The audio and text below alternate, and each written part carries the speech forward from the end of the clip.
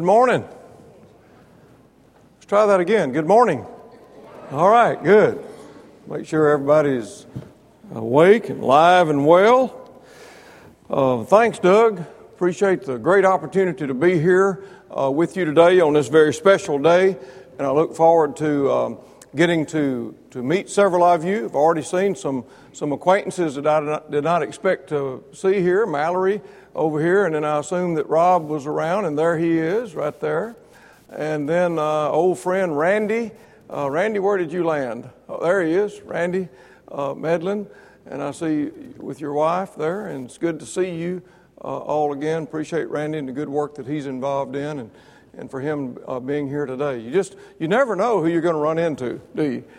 Sometimes, but it's great to see you guys, and actually, I may have some other students here, or rather some students from Freed-Hardeman. Rob, I think I afflicted you and Mallory, didn't I? It seems like. I can't remember. I went through about 400 students a year for many years, and it all starts, running together after a while. But usually they let me know if I'm around. Well, thanks for the opportunity to be here. I've looked forward to this. I appreciate Doug and his wife Jody. And they have a great family, and he comes from a great family, Brother Kelby and Sister Martha Smith, and I appreciate all of their family so very, very much. All right. Now, I'd like to know if you have your Bibles. Let me see your Bibles. Hold them up. Get them up high. All right. Don't be bashful about that now. Okay, now listen to me. Are you listening? Let me see all the red Bibles. The red Bibles. All right, okay. So you do get out a little bit more here than I thought you did. All right, good.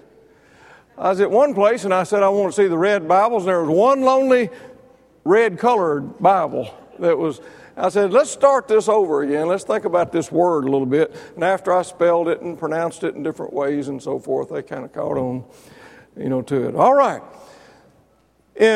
Be turning your Bibles to 2 Timothy chapter 2, verse 2. In the 1200s, there was a man by the name of Langton who gave us the chapters of the Bible. We don't always agree with his chapter divisions, but we got them, and we're stuck with them. In the 1500s, there was a man by the name of Stephanus who gave us verses in the Bible.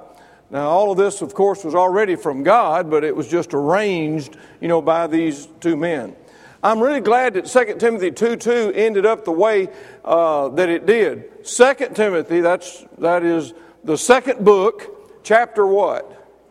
Chapter 2, verse number 2. What do you think? So you can remember that, can't you? Second book, second chapter, second verse.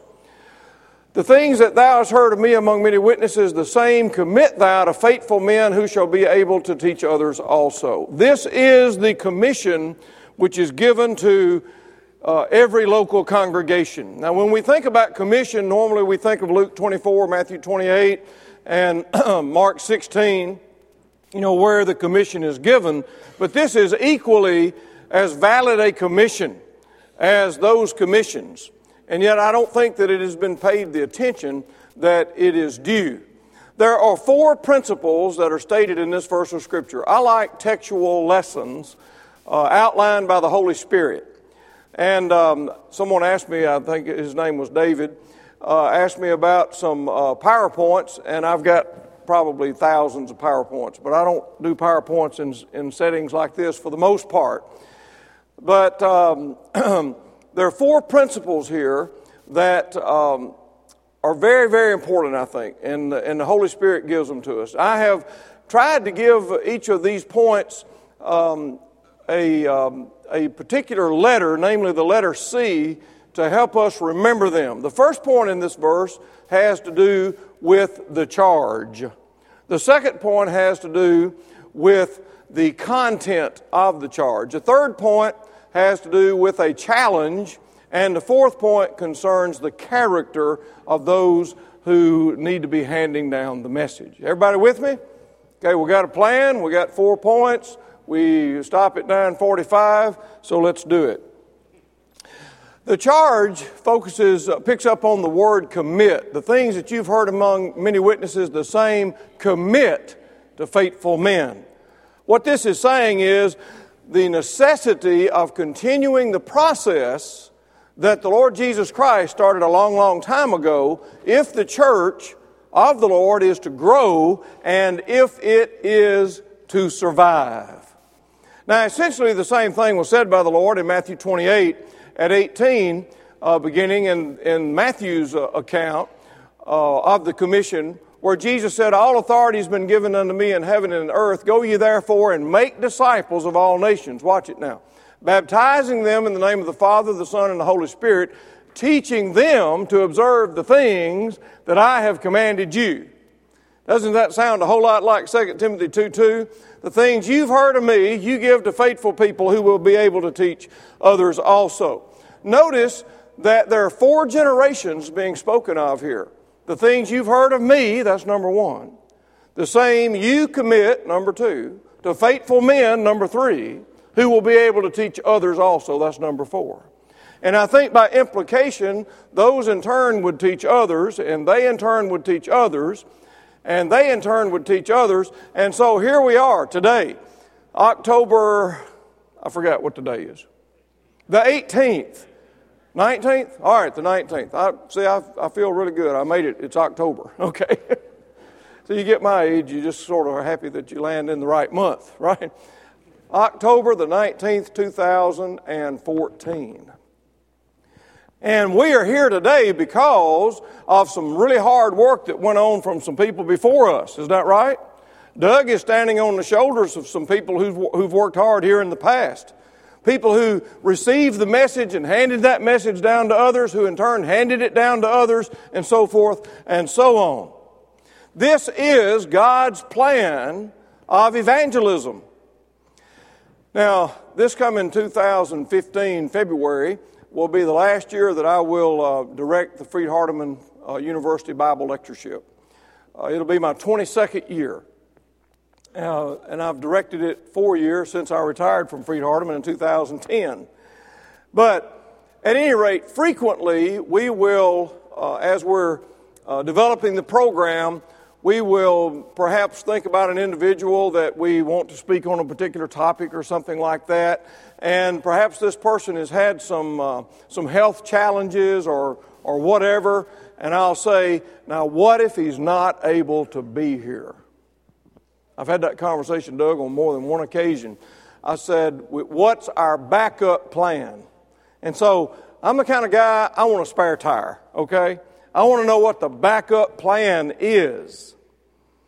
Now, here's my question. Concerning God's plan to grow the Lord's church, to develop the Lord's church, if that plan doesn't work, what's the backup plan? See, I think about plan A and plan B. All right, if this is plan A, what is God's plan B? There is no plan B. This is it. This is the way that God intends, for His church to grow. This is the way He intends for His church to survive. The things you've heard of me, among many witnesses, you give those same things to other people who will be able to give those, to other people. This is the plan. And quite frankly, folks, if this plan is not carried out, the church can and will die in a given place. I was born and raised in Mississippi. Actually, I've heard some people say Mississippi, but they don't really know what they're talking about. Okay. It's Mississippi.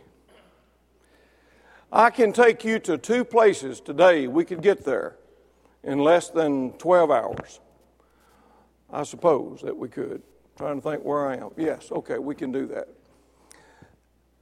Where the church building still exists, but the church is dead. The structure's there that house the church, but the church is dead. And so the church can die, and it will die. Now someone says, yeah, but I'm not really sure about that. Well, think again, because in Revelation chapter 2 at the church at Ephesus, you remember the Lord said that, these are the ones who had left their first love. And Jesus says, remember from whence you have fallen. and repent of your sin and then do the first works and then listen to what the Lord says. Or else I will come and remove your candlestick. Someone says, well, what's the big deal about that? Well, if you go to verse 20 of chapter 1, the candlestick represents the church. Now let's go back to it. Basically, if you don't get your act together, I'm going to extinguish you. And then in Revelation 3, you have a name that you live, but you are dead to the church at Sardis. And so it is possible then, for us to perish if we don't do what the Lord God of heaven has told us to do here. So the charge is to commit the things we've received to others. Now, let's look at the second point. The second point concerns the content of the charge. I want to spend just a little bit more time on this point. Notice what Paul says. Are you listening? The things you have heard of me among many witnesses, the same things commit to faithful men who shall be able to teach others also. And so that which is to be passed on is a certain thing. What do you think? There's a certain thing that we're supposed to pass on. What is that? It's the message. It's the message that the Lord Jesus Christ gave to the Apostle Paul, who gave it to Timothy, who gave it to faithful people. Now, sometimes the same thing is not handed down. There was a time we could drive down a street like this and see a sign, saying such and such Church of Christ, and we would have a pretty good idea of what was going on the inside. We would know that if they were organized, they would have elders and deacons and a preacher, and that they would be male members. Is that right?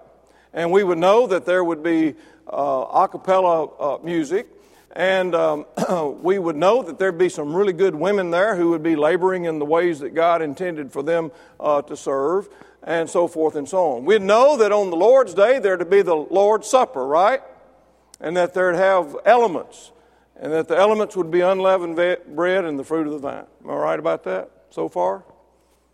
Can't count on that all the time now. Some places would say, well, let's just have the Lord's Supper on Saturday night. That way we can go to the river on Sunday, you see. I hate the river. I hear a lot about the river. I missed you last Lord's Day. We was at the river. I've missed you 2 weeks in a row. We've been at the river. Don't you get tired of hearing that? I do, anyway. Trying to, find out about people and trying to encourage their faithfulness and so forth. So, the message that we hand down has got to be the same message. The message that teaches about the supper being what it's supposed to be, and that it's partaken when it's supposed to be partaken, and so forth. Ms. Leip and I were on a vacation a few years ago now, and it was in another state, and we had made the mistake of not planning our worship on Sunday morning. And that was a mistake on our part. We should have done a better job at that. So I encourage you, if you take a trip, be sure you got your worship plans, laid out. You know what you're doing.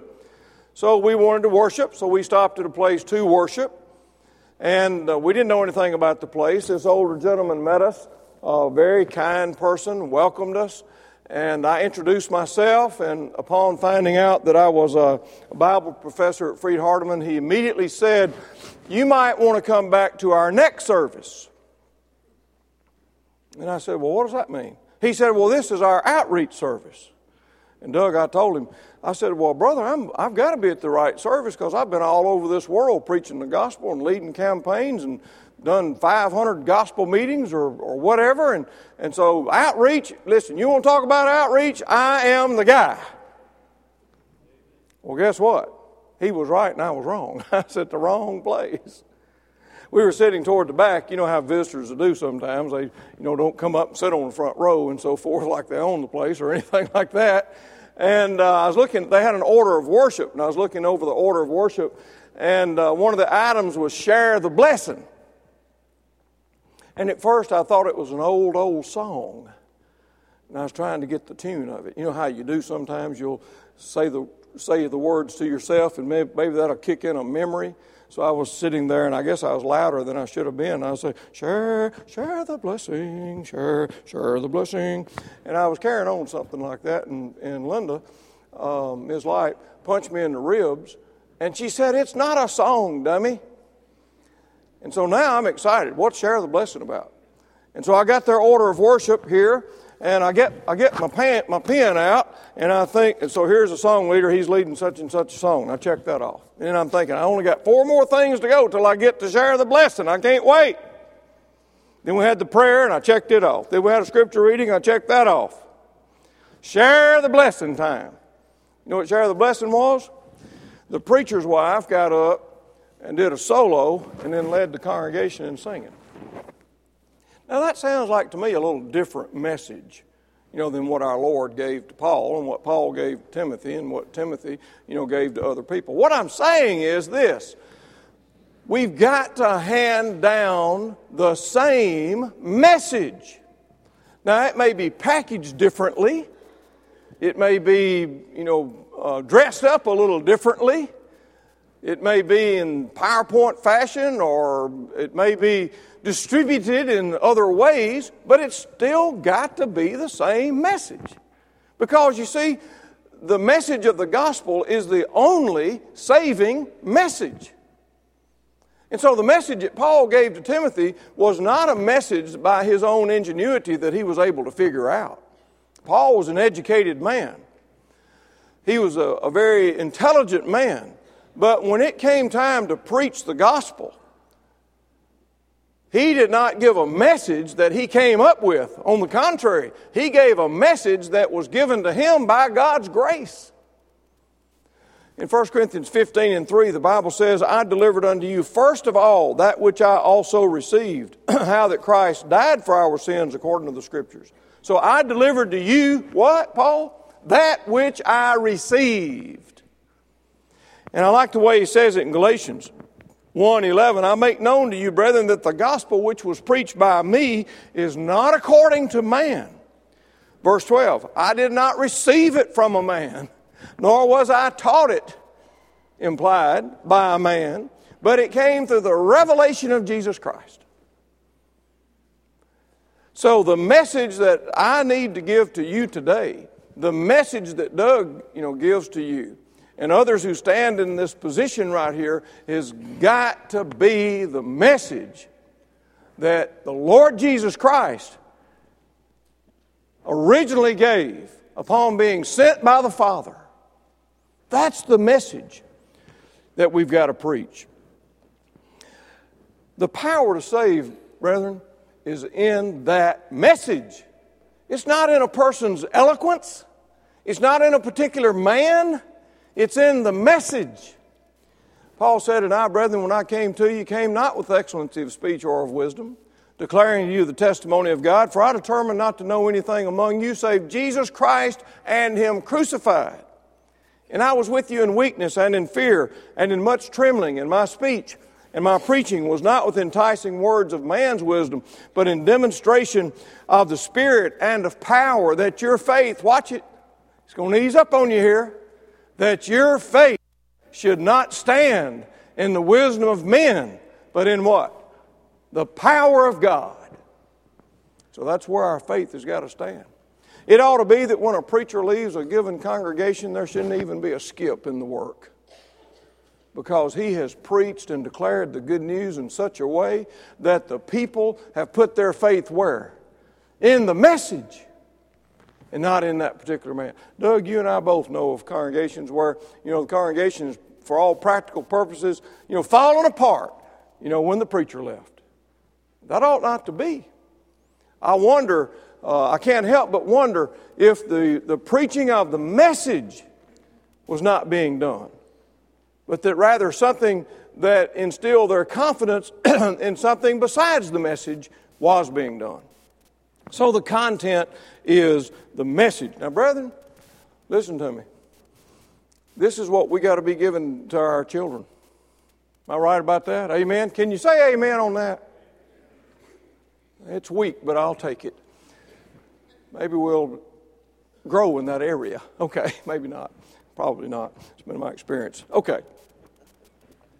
Turn to Psalm 78, if you would. Psalm 78. Psalm 78. Here's a chapter. I want to read just a couple of verses. I tell you, this is such a profound section of Scripture for us as parents. Now, Ms. Lipe and I got 3 girls. They're 42 or 3 and 41 or 2 and 39 or so. Okay, see, I'm doing pretty good. I got them in the right decades there. I know exactly when they were born, but I'd have to do the math, and I don't want to think about that right now. And so it's a bit late for us, on this. We can still, give words of encouragement and so forth. But I want you to listen to me, especially parents. Verse 1, give ear, O my people, to my law, incline your ears to the words of my mouth. Go to verse 4.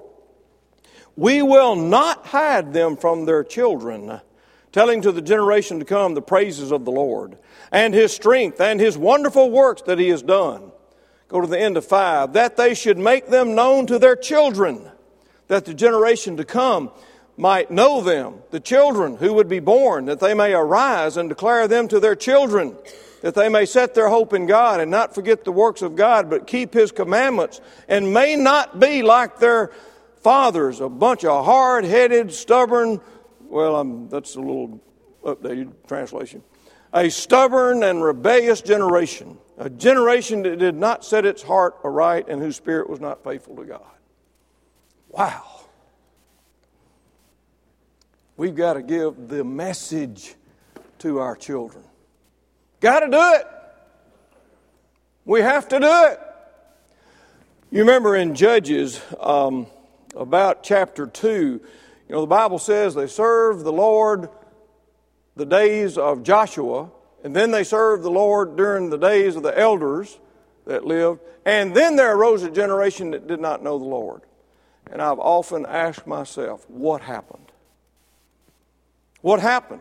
Now, a couple of things could happen. It could be that they didn't hand down the message, but it says they were serving the Lord, doesn't it? Or it could be that they handed down the message and it didn't take. Does that happen sometimes? That happens, doesn't it? We can work our livers out, to communicate, what the message of God is supposed to be, but then in spite of our very best efforts, sometimes it doesn't take. But we've got to make every effort to try to hand that down. In Exodus 12, when the Passover was instituted, God told Moses, listen to what He said to him. He said, Moses, one of these days, your children are going to rise up and they're going to ask you, what does this mean? And God said, you tell them. You tell them the story, Moses. You tell them that you were slaves in Egypt. You tell them that you were delivered out by my mighty arm. You tell them, about my marvelous and great works. And I can't help but think, is that not analogous, to us today as we go through our different activities of service to God? That sometimes we might need to pause and say to our children, let me explain to you what this is about. For example, the supper. The supper is about the Lord's death. When we're eating the supper, we're doing something. It has certain elements. These elements that we have are from biblical authority. It is supposed to be partaken of at a certain time, on a certain day, and so forth. We need to tell our children that. Instead of just, there comes the tray again. I don't know what they're doing. One of them punches their buddy. I don't know what's that. We do this every Sunday, but I ain't got a clue what this is about. You see? Need to tell them what it's about. On more than one occasion over the years, I've had more than one mother, it's usually the mother, call me and say, Brother Lipe, we don't know what happened to that boy of ours. We sent him up there to you, and now he's joined, some other religious group over here. We don't know what's going on. And I always say to myself, Randy, I have an idea of what's going on. And my idea is they didn't get it. For the 18 years that they were at home, they didn't get it. They went through some acts They witnessed some acts, but it didn't register up here. They didn't have, as it were, skin in the game, if you'll permit me. In the 80s, I was preaching a meeting out in Dallas, Texas, and I was visiting with this man, a businessman, multi-millionaire, who was retiring in his 50s, which was very interesting to me. In the course of the conversation, he told me that he was making plans for his two sons to buy the business. Now, I'm not a businessman. Some of you are business people, I'm sure. But I've had more business people verify what I'm about to share with you. It was interesting to me that he said that his two sons would buy the business. He said, oh yes, they got to buy the business. If they don't, they will maintain it and their children will lose it. And he proceeded to tell me that some businesses are lost in the first generation, more are lost in the second, but most of them are lost in the third generation. Now that's what he said. I'm not saying that I know that for a fact, but that's what a businessman told me. He said, my wife and I started this business. We worked for years, like 75, 80 hours a week, developing the business. If they want it, they'll buy it. They got to have skin in it. And I left there and I got to thinking, I'm thinking about this spiritually speaking. I'm a first-generation Christian. I wouldn't wish on any of you my background as a child. I wouldn't do it. Looking back, it's contributed to my appreciation for the gospel message, however. But we didn't have a real religious background. We didn't even make it at Easter time. My dad was on the river drinking beer and running trot lines. That's what life was about. But then the gospel came along when I was about 11. And I saw a remarkable change in an incredible man. I saw the power of the message. And so then, I obeyed the gospel. Now, what is profoundly important to me is why I believe what I believe, why I practice what I practice. I want to know it for myself. And so I want to search these scriptures. I want to know, why don't we have a piano? I'm not content with, the elders just saying, well, we don't. I want to know why. I'm not from Missouri, but you got to show me. Okay? And so I study. And I study hard. Because I want to know why. Now, if I'm not careful, I can be content with my own study and not encourage children and others to do the same thing. I think as a parent, sometimes we might be tempted to do that. We might just say, here, believe this, practice this. Now, there's a time when our children need to just listen to what mom and dad say. Everybody with me? A 3-year-old child, and mama says, do not ride your tricycle in the street. They don't need to be asking why, they just need to obey. Your children on Sunday morning, get up from there and get ready for church. You see, you'd never go to a 3-year-old child and say, well, darling, what would you like to do this morning? Would you like to watch cartoons, or do you want to get up and take a bath and get ready and go to church? See, no sensible thinking parent's going to do that. You say, get up from there. We're going to get ready, and go worship the Lord. But then there comes a time in our life, you get the age of these fine young folks over here, they got minds of their own. They can think. They can deliberate. They can draw conclusions based on evidence and so forth. And so we try to say, here's one way of looking at it, here's another way of looking at it, and here's the evidence for this way, and here's the evidence for that way, and the evidence is overwhelming concerning this way, and so forth and so on. And see, that's critical thinking. And that helps them own their beliefs. Does that make sense? They own it, you see. And now it's not your belief as a parent, it is their belief. It's their value. At Freed Hardeman, I taught a course every year for years called Values in Human Thought and Action. And other professors taught it as well. And I'm not sure what everybody did, but one of the first things that I said in the class was this. It is not my mission in this class to change your beliefs and or your values, but it is my mission in this class, if I have to drag you to the understanding, to help you own your beliefs and own your values. Does that make sense? See, I want it to be yours. I don't want your belief to be my belief. I want it to be your belief. You see, you own it. You have a vested interest in it.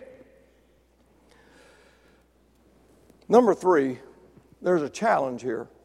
The things that you have heard of me among many witnesses, the same things you commit to faithful people who will be able to teach others also. And so the challenge here is what you have received, you give it to other people. Brethren, we are not reservoirs of the gospel. What does a reservoir do? It holds water. I told you I'm from Mississippi. In the northern part, you got Arcabutler Lake. You go south, you got Sardis Lake. You go a little farther south, you got Enid Lake. I was raised 3 miles from that lake.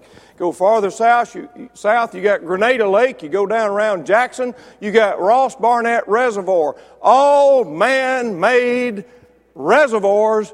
For what purpose? To hold water. That's what they do. Made for flood control. We're not reservoirs of the gospel. Let me use a metaphor. I know you have in your mind's eye, Palestine. I know that you can see up at the top Galilee.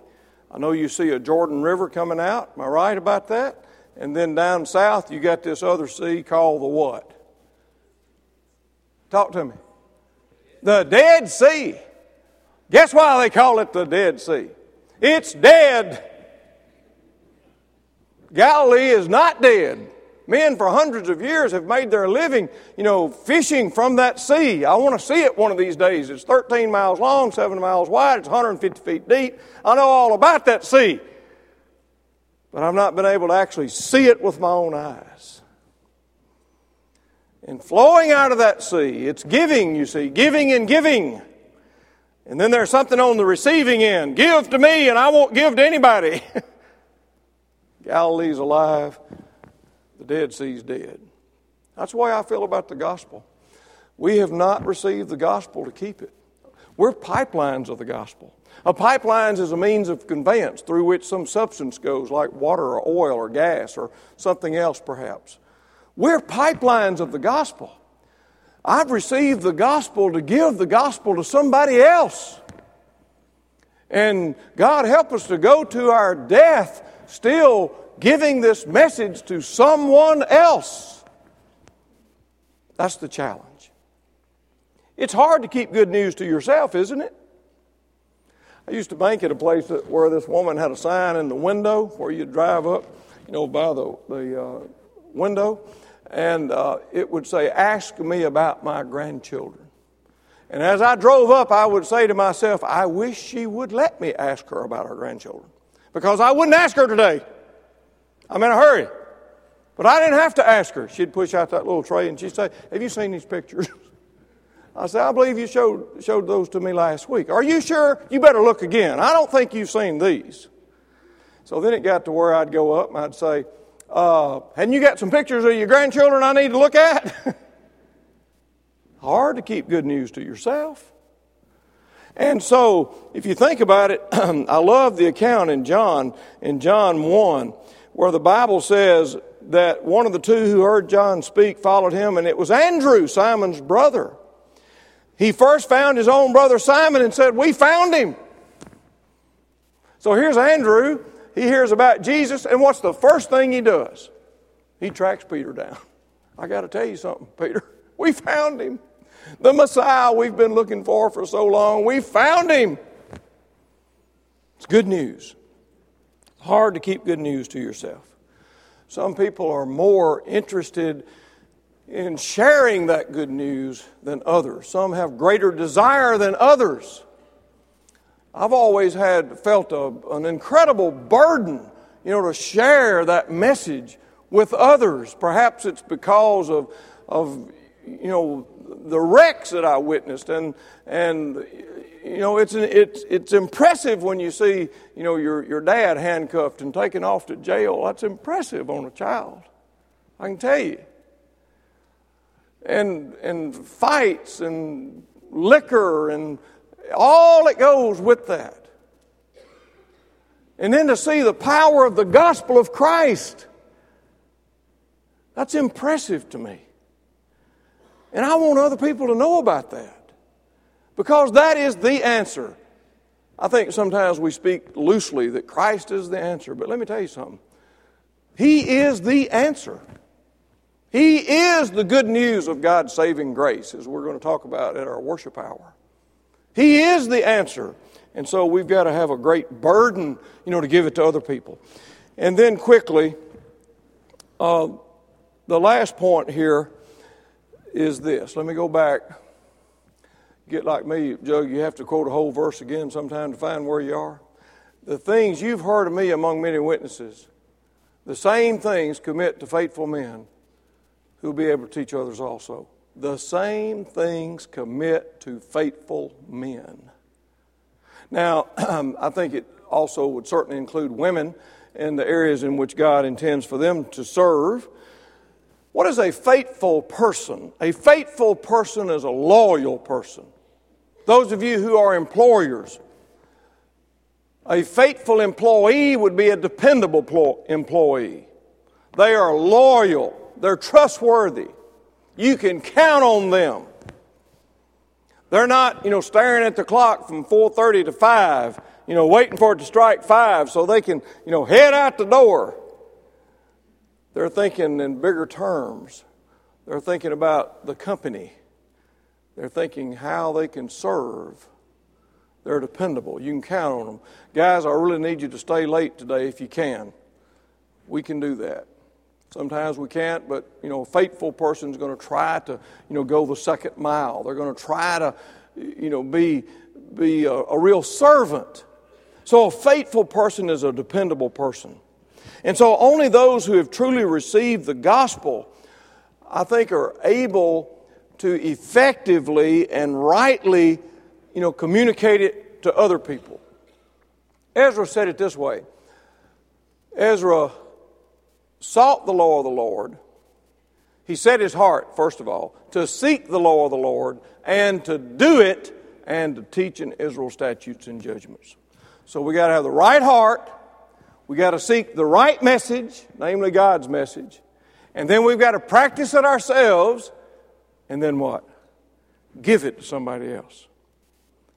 We've got to be faithful people. Now, what does it mean, you ask? Can you illustrate it? Well, I can.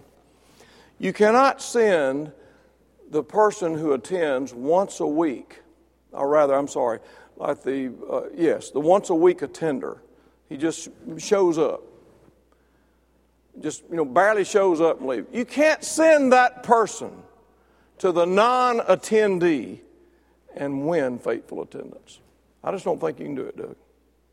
You cannot send the social drinker to the alcoholic and win sobriety.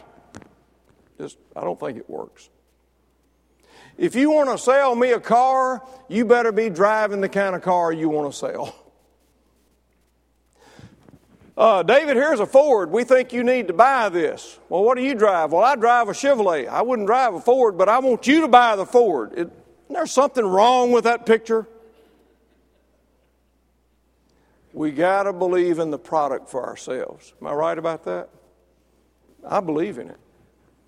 I believe it's the only hope for this world. The message.